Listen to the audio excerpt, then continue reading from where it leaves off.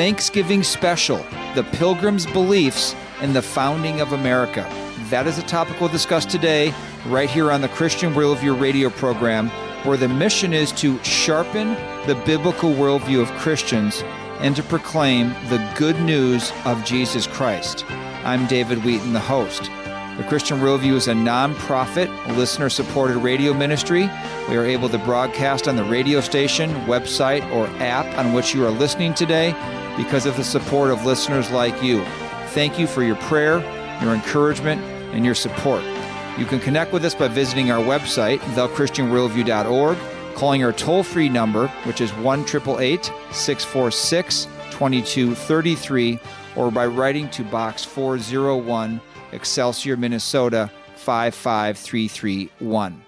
Today's program aired last Thanksgiving weekend, but I think you will find it just as relevant and a needed reminder this Thanksgiving. Here's the preview for that program. 2 Thessalonians 5:16 says, "Rejoice always, pray without ceasing, in everything give thanks, for this is God's will for you in Christ Jesus." And despite anyone's circumstances, if you are alive and you are living in the United States of America, each one of us has so much to be thankful for. Just the gift that God gives us of life, of living in this country. I know it's not going the right direction, but it's so much better than many other countries around the world.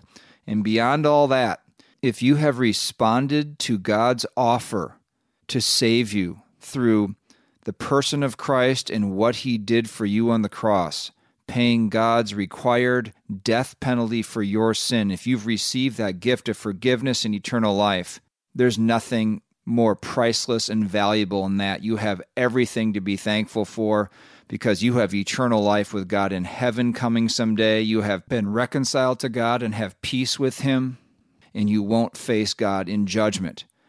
If you haven't come to saving faith, my question for you is, why not? Why not receive the most priceless, eternally valuable gift of forgiveness and eternal life that God is offering to you? The Bible says, believe on the Lord Jesus Christ, and you will be saved. Find out more about how you can do that by going to our website, thechristianworldview.org, and clicking on the page, What Must I Do to Be Saved? Okay, now on to the topic for today. A small group of biblical Christians known as the Pilgrims are widely considered to be the founders of America. Numbering only about 400 or 500 souls, they had fled religious persecution in England to settle in Holland.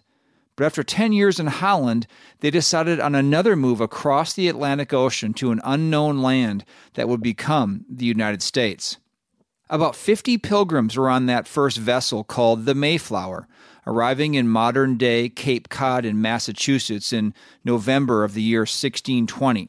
1 year later, in November 1621, 400 years ago, after a brutal winter in which many of them died, they celebrated a bountiful harvest with local Indians who had helped them in what has become known as the First Thanksgiving. The Pilgrims and their biblical beliefs, which led directly to the principles of the Declaration of Independence and the U.S. Constitution nearly 150 years later, have been mostly forgotten by the majority of our population. Separation of church and state, as is said, is a sacrament of mainstream society today, but it wasn't to the Pilgrims. They said they came to America, quote, for the glory of God and the advancement of the Christian faith, unquote. Dr. Jerry Newcomb, producer of the documentary film The Pilgrims, joins us today, this Thanksgiving weekend on the Christian Worldview, to discuss the Pilgrims' story and what they believed and lived by. For in them, we have an example for how we can live in our pilgrimage in a contrary world.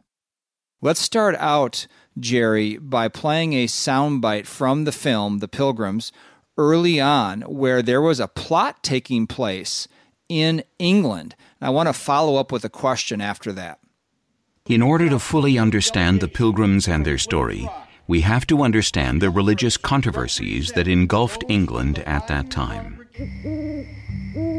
For example, Around midnight on November 5th, 1605, in London, England, a justice of the peace named Sir Thomas Knivet was making the rounds in the Parliament building. He caught a fellow in the cellar of the building. That man was Guy Fawkes, who, it turns out, had planted 36 barrels loaded with gunpowder under the building. The next day, November 5th, was to be an opening of proceedings in the House of Lords, attended by a special visit of King James. One of the lords received an anonymous letter encouraging him not to attend that day. By torturing Guy Fawkes, the authorities learned of a plot by a small group of renegade Catholics organized by Robert Catesby. They had rented a cellar that extended under the House of Lords in the Parliament building, and the goal was to blow up Parliament with their 1,800 pounds of gunpowder in those barrels. Thus, they reasoned, they would kill the king and the members of the House of Lords and violently force England to revert to Catholicism. Okay, that from the documentary we're discussing today entitled The Pilgrims. The producer of it is with us on the program today, Dr. Jerry Newcomb. That sounds like the plot out of some modern terrorism novel to hear about blowing up the Parliament and the king and everything else, and the Catholics are trying to destroy the Protestant leaning of the country at that particular time. So this is in the early 1600s, you said there. So this is within 100 years of when the Protestant Reformation had started. That started in 1517. Now, so you advance yourself 80 or 90 years. Now we're in the early 1600s. So the question is, how did the Protestant Reformation lead to the situation taking place in England that was just described in that soundbite, from which the Pilgrims would emerge? The gist of it is this. In England, Henry VIII broke the church in his domain that was in England. He broke it away from the Roman Catholic Church because the Roman Catholic Church would not sanction his divorce from his first wife. And the reason it wouldn't do that is because of, it was divorce, and then he wanted to remarry and so forth. And he wanted to do it because his first wife couldn't produce a son. And Henry VIII his goal was just to get a son. So anyway, so he broke away the church from England, created the Church of England, declared himself and the Archbishop of Canterbury, he was the head of the church. And then later on, what happened was his daughter, Bloody Mary, tried to revert England back to Catholicism, but she ended up killing a lot of Protestants. That's why we use the name Bloody Mary. To this day, she's called that. And thankfully, her reign was very short-lived. And then came Queen Elizabeth, another child of Henry VIII. And she lived and reigned for about half a century. Mm-hmm. And during her time, what she ended up doing was coming up with a compromise. We'll have the Church of England have the doctrines of the Protestants, but the outward formalities of the Catholics. So that was kind of a middle way. Meanwhile, something Henry VIII had done that really changed things in England for the better is he allowed, for the first time, the Bible in English to be released. And what that ended up doing is, as people started reading the Bible for themselves and they couldn't get enough of it, many of them began to look at the way the church was versus what the Bible says, and they wanted to work for the purity of the church, and they were called the Puritans. And then a small sliver of a group called the Separatists, of which the Pilgrims were one particular congregation, they felt like, it's too far gone. You just come out and be ye separate. And so what they did in forming their church, their separatist churches, it was totally illegal. And that's why eventually the Pilgrims left. But the reason I tell this story about Guy Fawkes and his attempt to blow up the king in Parliament is because it helps to explain the paranoia King James I had against any religious nonconformist. So he was very strong against the Puritans, the Catholics, the Pilgrims, the separatists, again, a very small subset, really, of the Puritans, if you will, the Presbyterians. One of James's quotes is, "Presbytery agreeth with monarchy like God with the devil." In other words, it doesn't agree. And by the way, that Guy Fawkes fellow, to this day in England, they celebrate on November 5th, Guy Fawkes Day, and there's even a famous mask patterned after Guy Fawkes. And you've seen it, David. You've seen it a thousand times. It's used by anarchists and so forth. It's that famous mask, and I show it in the documentary. Yep. And so anyway, the whole point of even bringing up this Guy Fawkes plot is to show the kind of paranoia James had if anybody would not conform to the Church of England. Yeah, I thought that was an interesting part of the film. I hadn't heard that before, and how it created this climate of real paranoia, like you said, from King James toward anyone who would dissent with him. And so that put this small little sect of Pilgrims really in his crosshairs, and also the Puritans and others. Dr. Jerry Newcomb with us today here on The Christian Worldview. We're talking about his film, The Pilgrims, which we have available with The Christian Worldview for a donation of any amount to our ministry. You can order the usual ways by going to our website, thechristianworldview.org, or by just calling us toll-free 1-888-646-2233. It's a 57-minute documentary. I want to get to the next soundbite, Jerry. The film covers the difference between the King James version of the Bible that was authorized by King James that you just mentioned, and how that was meant to be a pushback, really, against the Geneva Bible, which had been brought up by the Reformers, I believe, about 40 or 50 years earlier in the year 1560. So let me play that soundbite and have you comment. King James is best known today for the beloved masterpiece that bears his name, the King James Bible, which was first published in 1611. James enrolled more than 50 of England's greatest scholars from Oxford, Cambridge, and Westminster to assemble this translation. The only reason that King James even agreed to a new translation of the Bible was to dethrone the Geneva Bible of 1560, which was very popular with the Puritans and the separatists.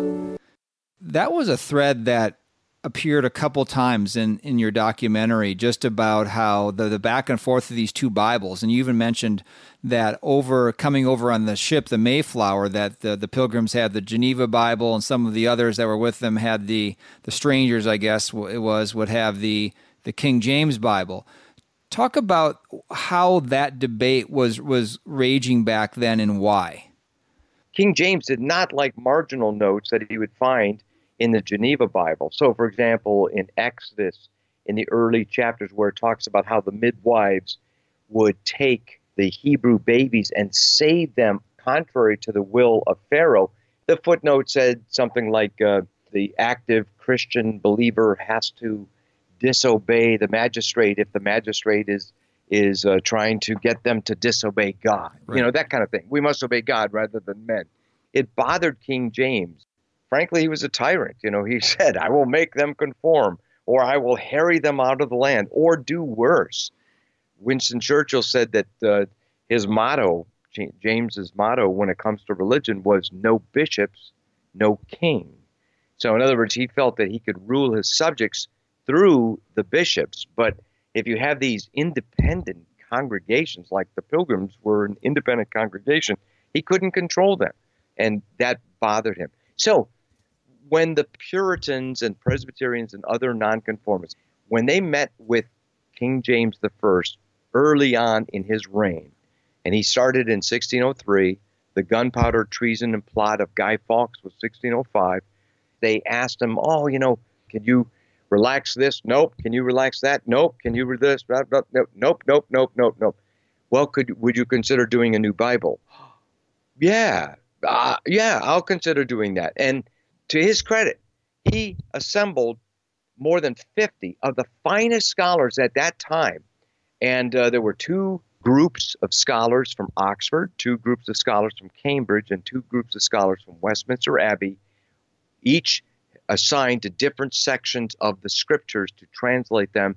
and to compile them. And when their work was finally finished in 1611, they produced probably the world's bestseller ever, the King James Version Bible. It's just amazing. The King James Version has influenced our English, and it's really a tremendously powerful and influential thing. And it's funny that people think of King James in very almost a reverential way because his Bible is so wonderful and it served humanity so well. And yet, in reality, the guy was a tyrant. Yeah. But that's the one great thing he did, was that produce that Bible. Sure. Jerry Newcomb is our guest today on the program. He is the producer of the Pilgrims DVD we are featuring today. You can order a copy for a donation of any amount to the Christian Worldview. Just give us a call at 1-888-646-2233 or order online at our website, thechristianworldview.org, or write to Box 401, Excelsior, Minnesota, 55331. Much more coming up this Thanksgiving weekend on the program. You are listening to The Christian Worldview. I'm David Wheaton. We've largely lost the honor and the nobility and the glory of biblical manhood. And so many young men are not trained to be a leader, a protector, and a provider in a Christ-like way. That then creates the actual end product of young men who don't know how to be a man. So we've largely lost the script for what being a biblical man is. That was Owen Strachan, author of the excellent book, The War on Men. This is a book for the entire family to read, understand, and then pursue what biblical manhood is. The War on Men is hardcover, 256 pages, and retails for $29.99. For a limited time, you can get a copy for a donation of any amount to the Christian Worldview. To order, go to thechristianworldview.org or call toll-free 1-888-646-2233 or write to Box 401, Excelsior, Minnesota, 55331. Scripture commands that children are to be brought up in the discipline and instruction of the Lord. Offering biblically sound resources for children is one of our top ministry priorities. At our store at thechristianworldview.org, you will find carefully selected children's Bibles and books, along with video and audio resources. Check out the Bible infographics for kids' books, Little Pilgrim's Progress, and the popular Adam Raccoon set. Theo is a 15-episode video series addressing key doctrines of the faith that is a must-see for children and adults. Satan and the world are bent on capturing the heart and mind of your child. Instead, get sound resources that will train them up in the way they should go. Browse and order at thechristianworldview.org or give us a call for recommendations at 1-888-646-2233. That's 1-888-646-2233 or thechristianworldview.org.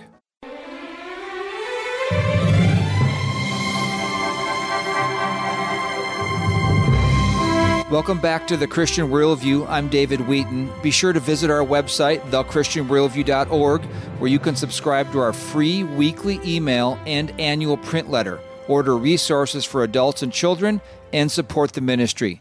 Today's program is a Thanksgiving special on the Pilgrims' beliefs and the founding of America. Dr. Jerry Newcomb, the producer of the Pilgrims documentary, joins us. And Jerry, let's get back to the setup of the Pilgrims in England, now under persecution, being outcast, small little group of dissenters here against what's going on in the Church of England and King James and so forth. Let's get the setting for their departure, not from England to America, but first the departure from England to Holland. Their chief pastor was John Robinson, who was a graduate of Cambridge University and a great biblical scholar. The Pilgrims' services were secret and were illegal. Their children helped them by watching to make sure no authorities were coming to arrest them. Open up in the name of the king! Open up, you heretic! They had to do it in secret. They couldn't really publish when they were going to meet. And the teenagers, like William Bradford at the time, were part of the youth group, which were called spies. And they would be outside listening to what people were saying. So if they heard anybody say, hey, they're going to meet here tonight, they would possibly change the time or even the day. Bradford, who came into the separatist movement as a teenager, was there for all the big events. He was there in England. He fled England. He went to Holland. From Holland, he came to America. In America, eventually he became the governor. He became the preeminent leader of the Pilgrims at Plymouth Colony, and he also became the great chronicler, the one who really recorded their life and what their hearts and beliefs were. Jerry, so you have this small group of dissenters, the Pilgrims, dissenting from the direction of the Church of England under King James. They're from mid-England, so a little north of London, I think more on the east side, in a town called Scrooby. They started meeting in 1606, but they had to meet in secret. It was at this time that they decided that they just could not continue to be in England under this kind of persecution, and they wanted to go to Holland. Talk more about how they got over to Holland and why they wanted to go there. It was illegal for them to have these separate meetings. So in Holland, they would be tolerated. And so they set their goal to do that. And even getting to Holland was not easy. Twice they met with great difficulties, and we spell out the details of that in the film. But the bottom line is they finally, by God's grace, they make it to Holland, and they get tolerated, and they enjoy good years of fellowship at first, and it's all great. But then after a while, after about 10 years, the hours were so difficult, and worst of all, their children were starting to be lured away by the ways of the worldly Dutch youth. And by this time, they had heard about Jamestown and the fact that it was a permanent British establishment in North America. And so they basically decided, well, let's go to the northern parts of Virginia. So that was what their goal was, to go to America, and they would do it piecemeal, sending out a group of about 50, actually a little bit more than that at first, but they were using 2 boats, or planning to use 2 boats, and one of them proved unseaworthy, so they had to kind of downsize. So it ended up being only about 50 of their own number on that first Mayflower voyage, and then they sent over, others from Holland came over and joined them in Plymouth once that was established. Keep in mind, there's only 400 or 500 total pilgrims in Holland at this time. That was the entirety of the pilgrims. 50 of them came over to America on that first voyage, and the Speedwell was not seaworthy. They couldn't go, so they had to cram into the Mayflower. Some of them couldn't get on it. Families were separated apart. That's almost an unthinkable type situation. It's hard for us today, Jerry, to get into the mindset of this, traveling to America from Holland or England. You just take an airplane, you go on a boat. Very different back then. I mean, it showed in the film, it was fraught with death. I mean, it was so often the boats wouldn't make it. People would die in the way. There'd be sicknesses, storms. You're coming to a country, by the way, that's not even developed. You're coming into the wilderness, basically. So that leads well into our next soundbite on one of the things that happened during the voyage. Amidst a terrible storm, the main beam of the mast cracked. Death was certain for the crew and passengers if this couldn't be repaired. The whole Pilgrim story could easily have ended up on the bottom of the Atlantic. But one of the Pilgrims had a large iron screw on board. Some historians argue it was a jack for lifting roofs onto houses. Others argue it was part of a printing press. Whatever it was, the main beam was secured with this large screw, and so the Mayflower was saved. On November 9th, 1620, 66 days after their departure, they first sighted land off Cape Cod. Once they got underway in the Mayflower, and they set sail September 6, 1620, very late in the season because they had to go back to England to get the Speedwell back in port and then cram onto the Mayflower. Just give us a sense of what that voyage was like. Terrible. It was 66 days, and because of the delays involving the Speedwell, they were basically coming, sailing over during the stormy season. And they were crammed into this 'tween decks, which is about 5 feet tall or whatever. That's where most of them were staying. And so it was extremely difficult. By the way, this is men, women, and children. And the death rate, by the way, of people dying on the voyage over was very small. Only 2 people died on the voyage of the Mayflower. And in those days, that was a rarity. God's providence, he chose to to have it where only 2 people died. One of the persons who died was a sailor who was cursing the Pilgrims out as they would sing the Psalms, and he said, "I look forward to throwing half your dead bodies in shrouds overboard." That remark alone kind of shows you how common death was in voyages like that. And somehow this man got some sort of disease, and he died, and his body got thrown over. And there was no more grumbling against the Pilgrims singing Psalms after that. But it's an amazing story, again, of God's providence. Yeah, and this is so well laid out in the documentary film we're talking about, The Pilgrims. It's a 57-minute documentary, just really highly recommended for you and your family to see this. Some of the story, of course, you'll know from your school days, but just really brings out some good details, and it's good to be reminded of this, what the founding of the country is. Our guest is Dr. Jerry Newcomb. The film is The Pilgrims. You can get it for a donation of any amount to The Christian Worldview. Just go to our website, thechristianworldview.org, to order it there, or call us toll-free, 1-888-646-2233. You can also write to us as well. The address is Box 401, Excelsior, Minnesota, 55331. Okay, let's get to one of the most important parts of this voyage before they arrive in America is the forming, the writing of the Mayflower Compact. I mean, this is of ultra importance to not only the Pilgrims, but way more broadly in that, because it was the precursor to the Declaration of Independence, the U.S. Constitution, and really constitutions all over the world. These little band of Pilgrims wrote this thing before they landed, almost in a hurry, actually, by the way. They realized this needed to be done. We need to have a sort of a compact, how we're going to behave, a body politic here, how are we going to run our little society, and here's what it says in the film. When the Mayflower Compact was written, November 11, 1620, on board the Mayflower itself, it was written in order to stop a potential mutiny, where some of the ones who were not part of the church said, hey, we'll do what we want to do. Thus, before disembarking, the Pilgrims ended up making world history by writing up what Winston Churchill called one of the remarkable documents in history. It was a key forerunner to the Declaration of Independence and the U.S. Constitution. It was the Mayflower Compact. In the name of God, Amen.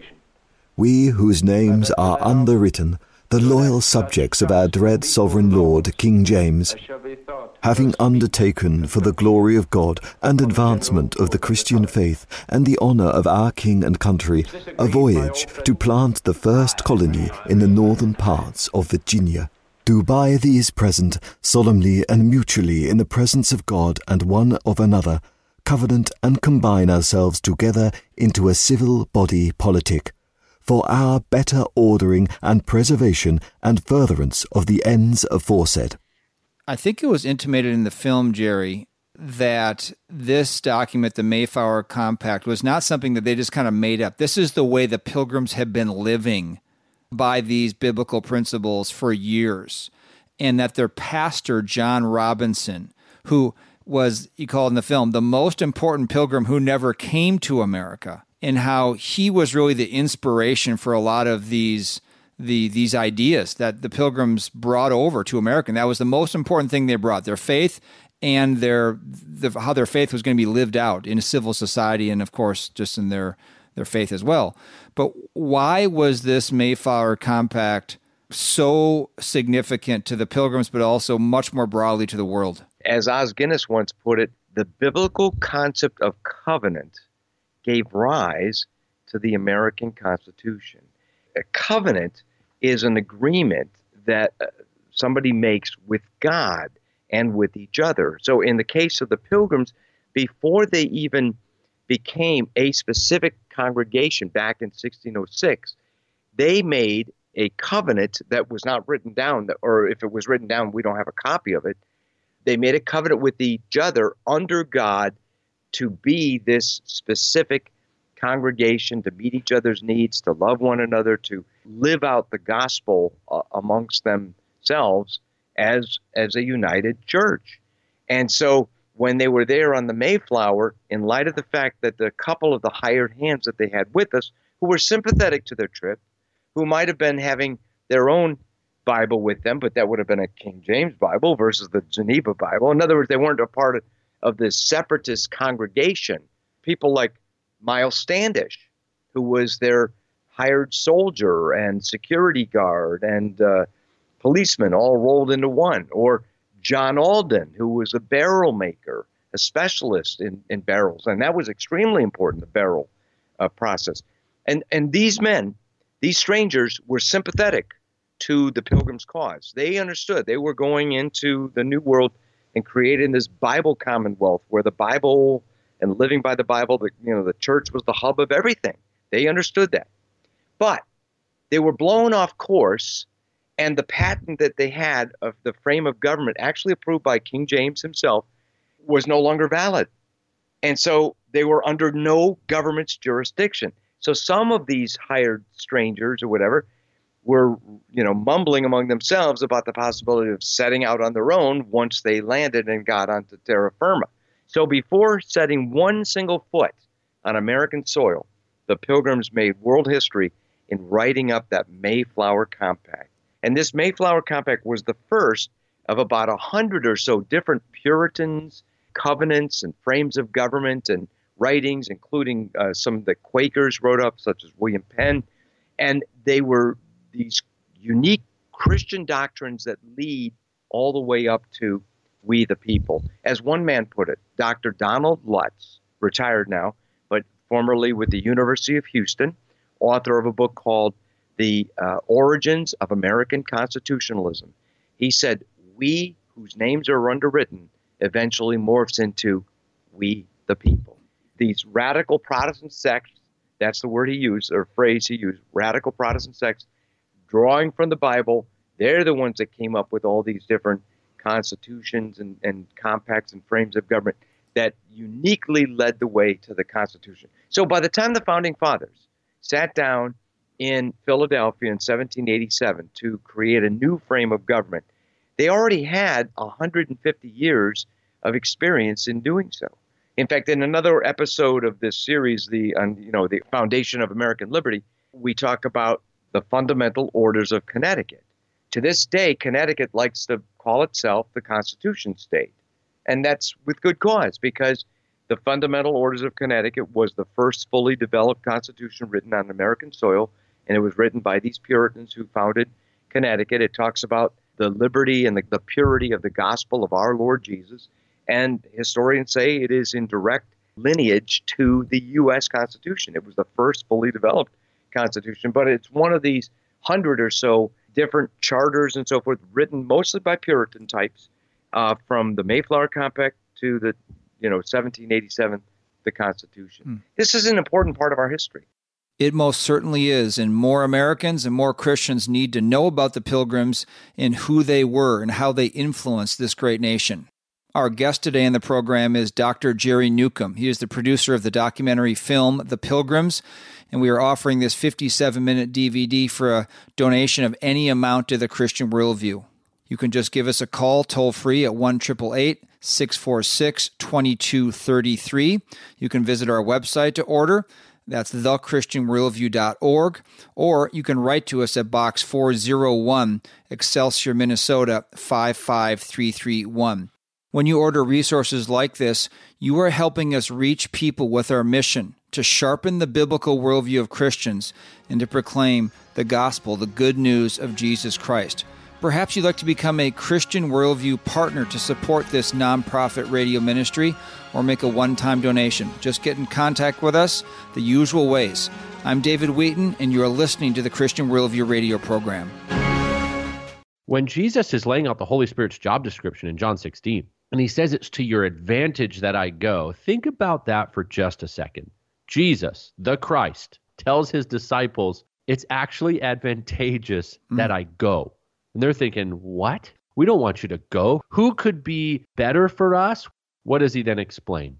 That was Pastor Costi Hinn, who was raised in and then saved from the distortions of the Holy Spirit that are so prevalent today.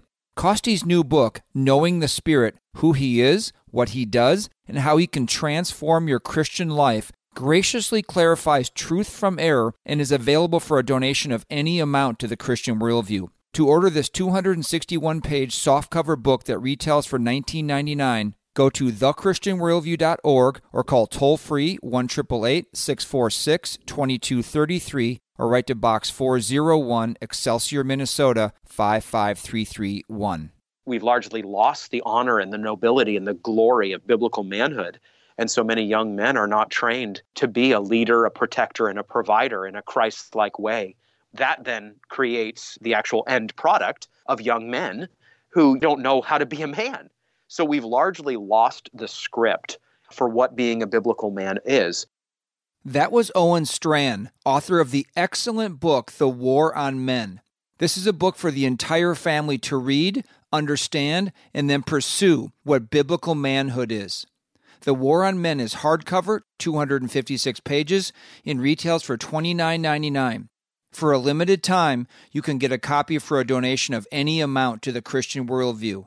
To order, go to thechristianworldview.org or call toll-free 1-888-646-2233 or write to Box 401, Excelsior, Minnesota 55331.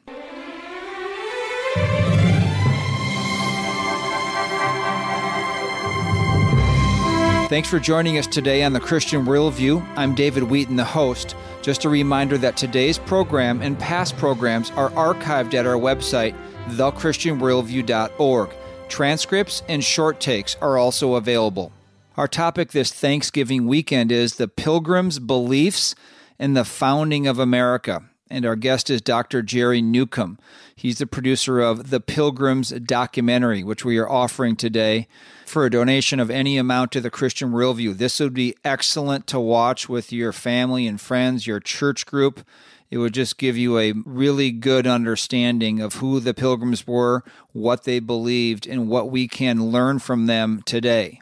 Jerry, so far we've covered some background on the Pilgrims, how they started in England to how they went to Holland and how they got to America and then what happened when they arrived on shore. And just for the sake of time, Jerry, we're going to skip over just what that first winter was like. They had to live most of the first winter on the ship. There were so many deaths. Their first governor, John Carver, died. That's when William Bradford became governor. He would be governor for 30 years. William Brewster was kind of their functioning pastor. Remember, John Robinson wasn't able to come over. He died a few years later. And then the captain of the ship, Captain Jones, sometime in the spring, lo and behold, it returns to England. So there goes your boat. You just imagine that. You're standing on the shore watching the Mayflower go back to England, and there's nowhere for you to go now. You're here. He offered to take anyone back that wanted to go back, and no one accepted. And so I want to get on to what you just said about how they lived their lives. This from the film with the Pilgrims. The church was the central focus of the Pilgrims colony. The first building they built served as a church, as a meeting house like a town hall, and even housed some of them. They would often march to church with a drummer ahead of them, and with the men bearing muskets and swords for protection. The Psalms provided the main hymn book for the Pilgrims. In fact, the whole Bible was the center of their colony and the core of its entire purpose. The Pilgrims did live according to the Bible. That was their textbook for life. People come here and they say to me, this is wonderful, but these children, they couldn't have been well educated. There was no formal school, and there wasn't. But they were well educated. They learned at home, their parents taught them, and their textbook was the Bible. But they did have supplementary materials. Governor Bradford himself brought over 400 books with him on the Mayflower. The governor could speak 5 languages. You hear all that, Jerry, and these Pilgrims, these sound like biblicists, conservative, born-again Christians with the Bible as the textbook for life. It doesn't sound like they believed in the separation of church and state, although they had tolerance for those who didn't believe because they were with strangers. They're called strangers, those who weren't part of the Pilgrim sect. And they were dealing with, of course, the American Indians at the time, too. And they weren't killing them off. As a matter of fact, you bring that out well in the film, that their treatment of finding corn that the Indians had cached somewhere, and they found it and they paid it back. Or when they'd want land, they'd always go through Massasoit and pay for the land. I mean, they weren't coming here to, you hear today, these early Americans, they stole the land. We're living on stolen land. Well, not the Pilgrims, at least, were doing any of that. These people were very committed Christians. Talk more about their commitment to God and His Word, and how that really influenced the way they lived their lives when they came to America. Do unto others as you would have them do unto you, for this sums up the law and the prophets. So said Jesus Christ, and that's the way the Pilgrims lived. They treated one another that way. They treated the strangers that they were dealing with. They treated the Native Americans that way. But they made a treaty of peace with the Indians that lasted more than 50 years. It outlived all of them who were participating in that, including Bradford, Squanto, who was their translator, Massasoit, etc. So they really were model Christians in the way they lived. And an interesting aspect that we bring out in the film is that they actually had a form of socialism imposed on them by the merchants from England that had lent them the money to even make the voyage in the first place. And after a couple of years of seeing that this just did not work, that one person would get just as much corn or whatever as someone else, but one person could work real hard and the other one might not work that hard, it just wasn't fair. They just basically abolished it, and they said, there's no way we're going to do this. From now on, each person's going to have their own plot of land, and you are responsible for it, and if you want to share anything, fine, but no more of this socialism, communistic situation. And Dennis Prager points out in our film, socialism never works. It just undermines character. Whenever you say, okay, the government's going to take care of you, people tend to just relax and not work as hard as they would otherwise. I'm skipping over so much here just for the sake of time. And that particular point, I wanted to play a soundbite, but we'll just let listeners listen to that portion of the film. And it's so ironic that they were experimenting with a socialistic type environment back then, early on when they came here, and it just didn't work. And they found when they went to a land ownership and incentive and free trade that all of a sudden their productivity went up by multiple times. And how ironic that what the Pilgrims found that it failed when they experimented with it, that we're dallying and trying to, many of our society, political leaders are trying to push this on us today. History keeps on repeating itself. And I hope we don't have to learn that lesson again. Jerry Newcomb with us today here on the Christian Worldview, talking about the film he produced.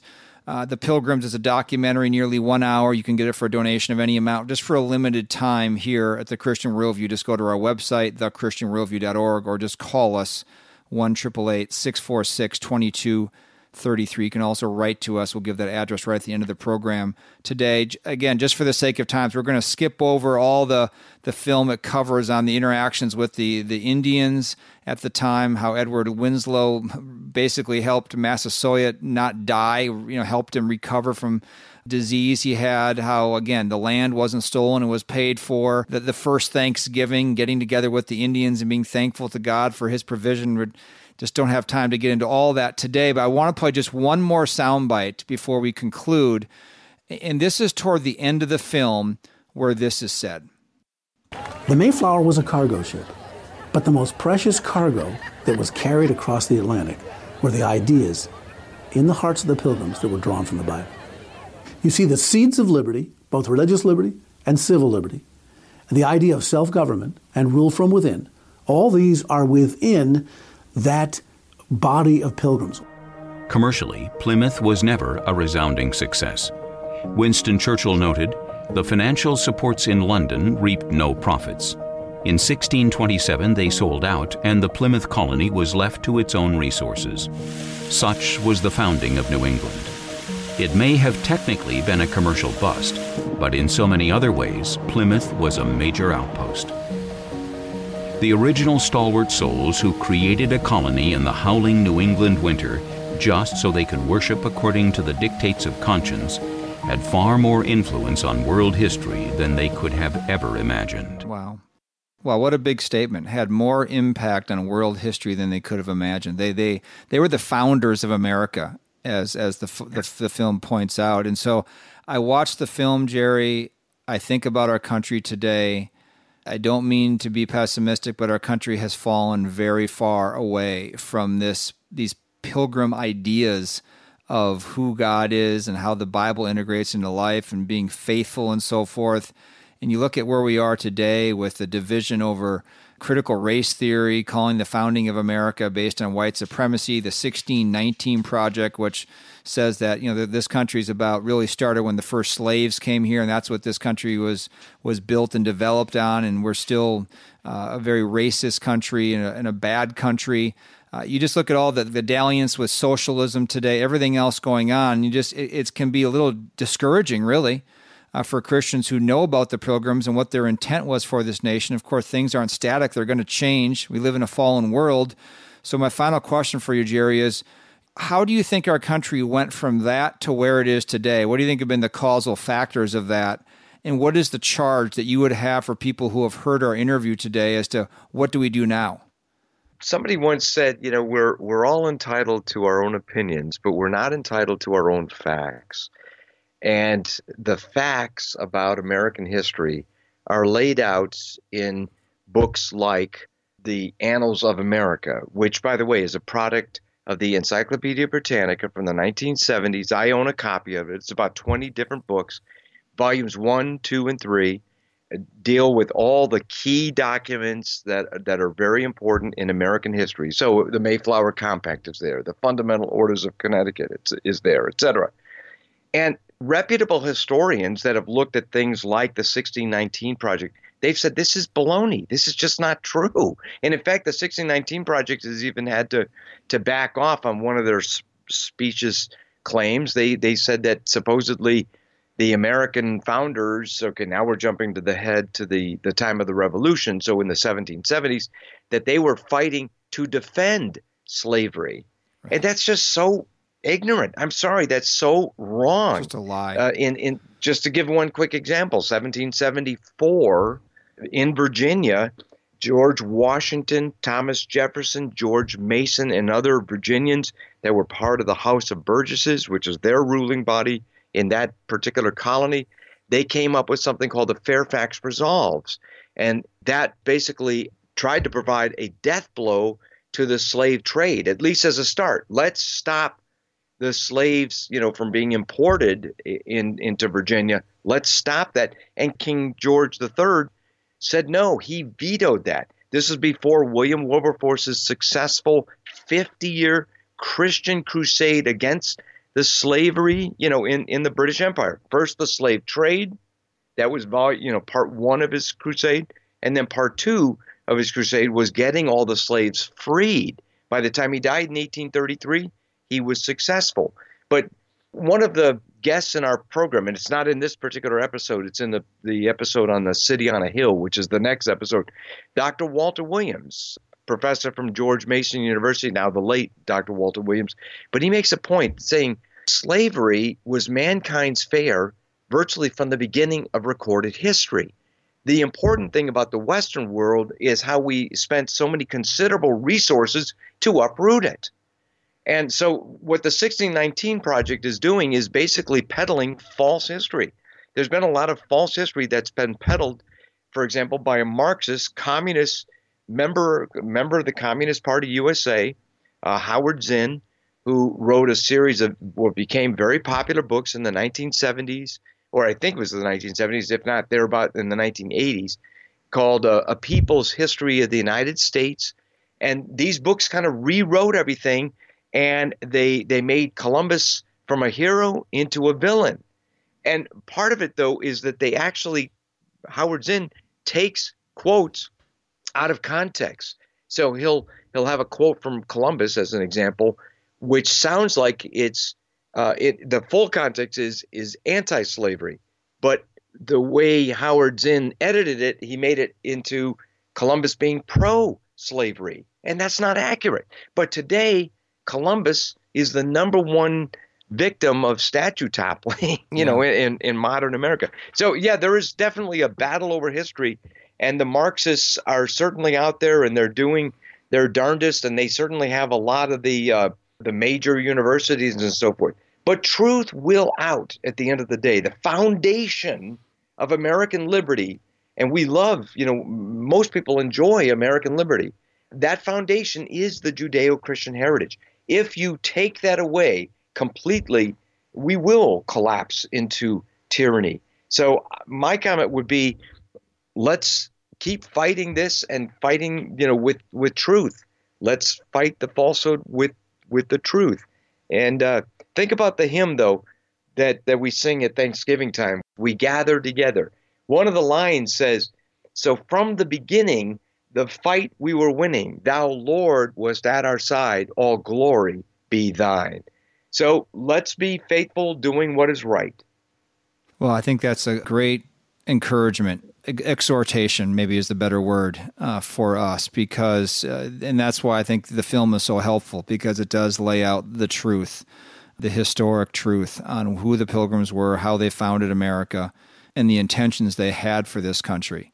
And so keep speaking the truth with grace, in love, and we'll see where the Lord leads the whole thing. But Jerry, thank you for coming on the Christian Worldview radio program today. Thank you for producing this film. We just encourage listeners to watch this. It doesn't need to be watched at Thanksgiving, of course. It's really an evergreen type movie that you can watch anytime.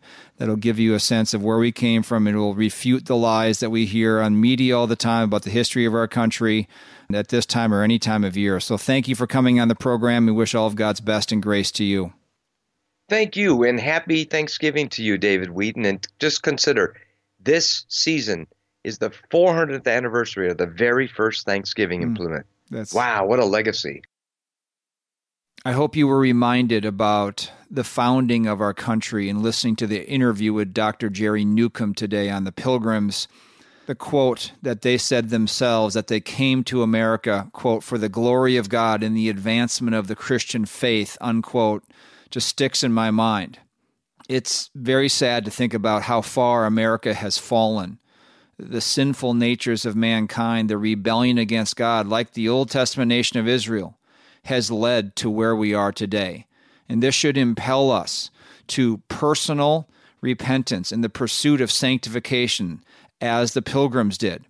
Let's proclaim the gospel whenever and wherever we have opportunity. Let's pray for our leaders that they would honor God. Let's ask and cry out to God that He would start spiritual revival in this country. If you'd like to get a copy of the DVD again, titled The Pilgrims, it's nearly 1 hour long. You can order it through our website, thechristianworldview.org, or you can call us toll-free, 1-888-646-2233. Our address is given right after the program. One final note is that our annual print letter and resource guide is going to be sent out soon. If you're not signed up for that free resource, you can do so by getting in touch with us through our website or calling us. We hope you are having a meaningful and God-honoring Thanksgiving weekend. And let's remember what to be thankful for most of all. Jesus Christ and His Word are the same yesterday and today and forever. Until next time, think biblically, live accordingly, and stand firm. The mission of the Christian Worldview is to sharpen the biblical worldview of Christians and to proclaim the good news of Jesus Christ. We hope today's broadcast encouraged you toward that end. To hear a replay of today's program, order a transcript, or find out what must I do to be saved, go to thechristianworldview.org or call toll-free 1-888-646-2233. The Christian Worldview is a listener-supported nonprofit radio ministry furnished by the Overcomer Foundation. To make a donation, become a Christian Worldview partner, order resources, subscribe to our free newsletter, or contact us, visit thechristianworldview.org, call 1-888-646-2233, or write to Box 401, Excelsior, Minnesota 55331. That's Box 401, Excelsior, Minnesota 55331. Thanks for listening to The Christian Worldview.